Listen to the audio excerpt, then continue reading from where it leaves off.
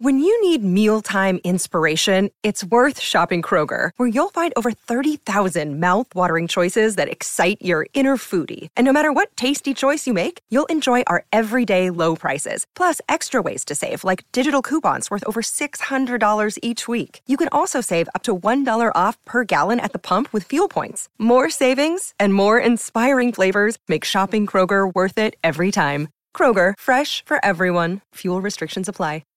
Who's going to coach the All Whites? Now, I watched the news last night and it was pretty much looking like Herdman, the Canadian, was coming. They pretty much said so, and today it's not happening. So to walk us through the process of communication through the last 24 hours, News Hub's a wonderful newsman, Andrew Gourdie, joins us. Gourdie, it's a head-scratcher, or is it not?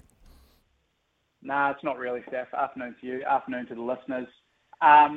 Well, the one thing I'll say is that these developments over the last 12 to 24 hours, I think, are pretty embarrassing for New Zealand football, and their communication is really what's to blame. If we walk things back a little bit, yesterday they obviously announced a couple of games for the All Whites against China coming up. That's great news. They said that the side will be led by interim coach Darren Baisley. Now, there's a key sentence in this press release. It says that he's going to lead the team on an interim basis. The leading candidate for the permanent All Whites head coach role had to be called upon to help manage a family health issue. Now, that was pretty easy to find out, because all you had to do was pick up the phone, and anyone who has any kind of knowledge in football circles within this country very freely up the fact that John Herdman is who's dealing with a family health issue at the moment. So essentially, by deduction, New Zealand football confirmed and effectively announced who their leading candidate for the All Whites job.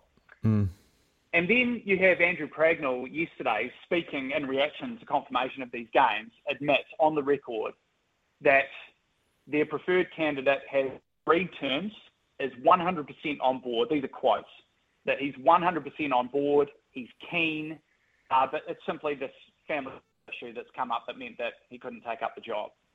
Now, the reporting of all these facts, it's quite clear, has brought this issue to a head.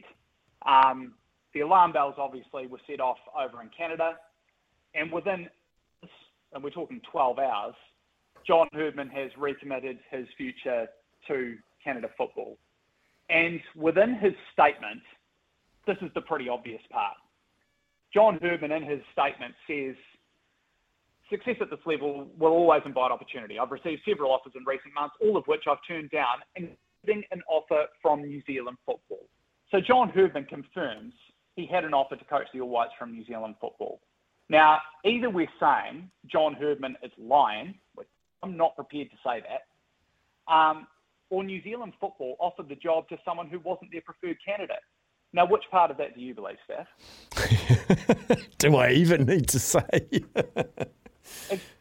We've been played. Yeah, I think we have. And look, that's in work and in business every single day of the year all over the world. Someone who's in a position gets offered a job elsewhere and uses it as leverage to remain in their current job. That seems to be the logical thing here. And look, even yesterday when I was told, I was shocked when I found out that John was the leading candidate for the All Whites job and they were confident of getting him. I was like, boy, oh boy, that's a massive coup. But of course, I'm sitting there going, why on earth would John leave the Canadian coaching position where they're going to be, remember, hosting or co-hosting a World Cup in just a few years' time? What an opportunity that is. Why would he be coming down under? And I suppose returning home, you could spin it that way. And I don't know, I suppose perhaps he had his own personal reason.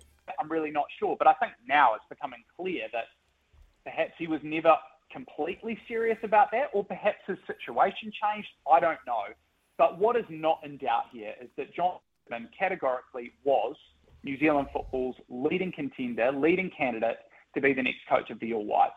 And I think what is now apparent is that their leading contender has changed because their leading contender has dropped out of the race.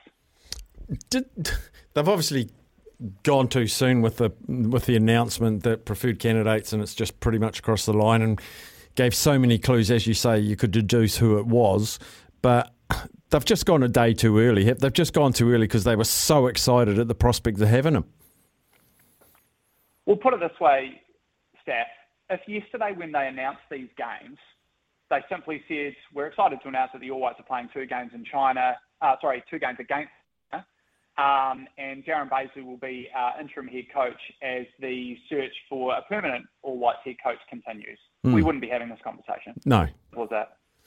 I guess the next important question, talking to Andrew Gourdie from News Hub, is where to from here? Because my understanding, Des Buckingham's making a fortune in India.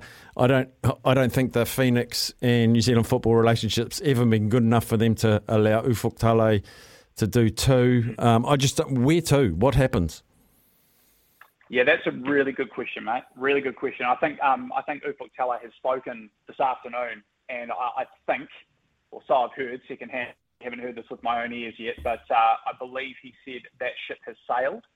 And so, yes, in fact, that ship has sailed. Ever reliable, Jason Pine. So that's not going to happen. And what that means for Ufuk Talay's future, either with the All Wellington Phoenix or both or neither, is very difficult to say right now. But you're right, Des Buckingham obviously on a great contract, so I would imagine, over in India. But look, money isn't everything for everyone, so I don't know that we can definitively rule Des Buckingham out of the picture. There are certainly other names that have been mentioned. Paul Nevins an interesting one, I think. He's a former New Zealand Knights coach. And that's a blast from the past, obviously.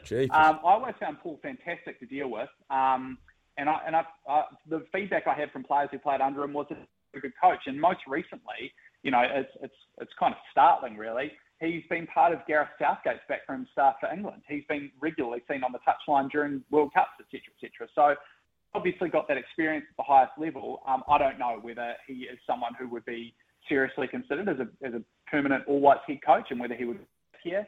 And there are other names that have been mentioned that I probably won't go into right now, but some interesting sort of left field ones that I probably hadn't considered, and ones that would certainly not be ones that would to mind the New Zealand football community. But I think what is quite obvious now is that the person who was New Zealand football's preferred candidate for this job has decided to go in another direction, and they're back to square one.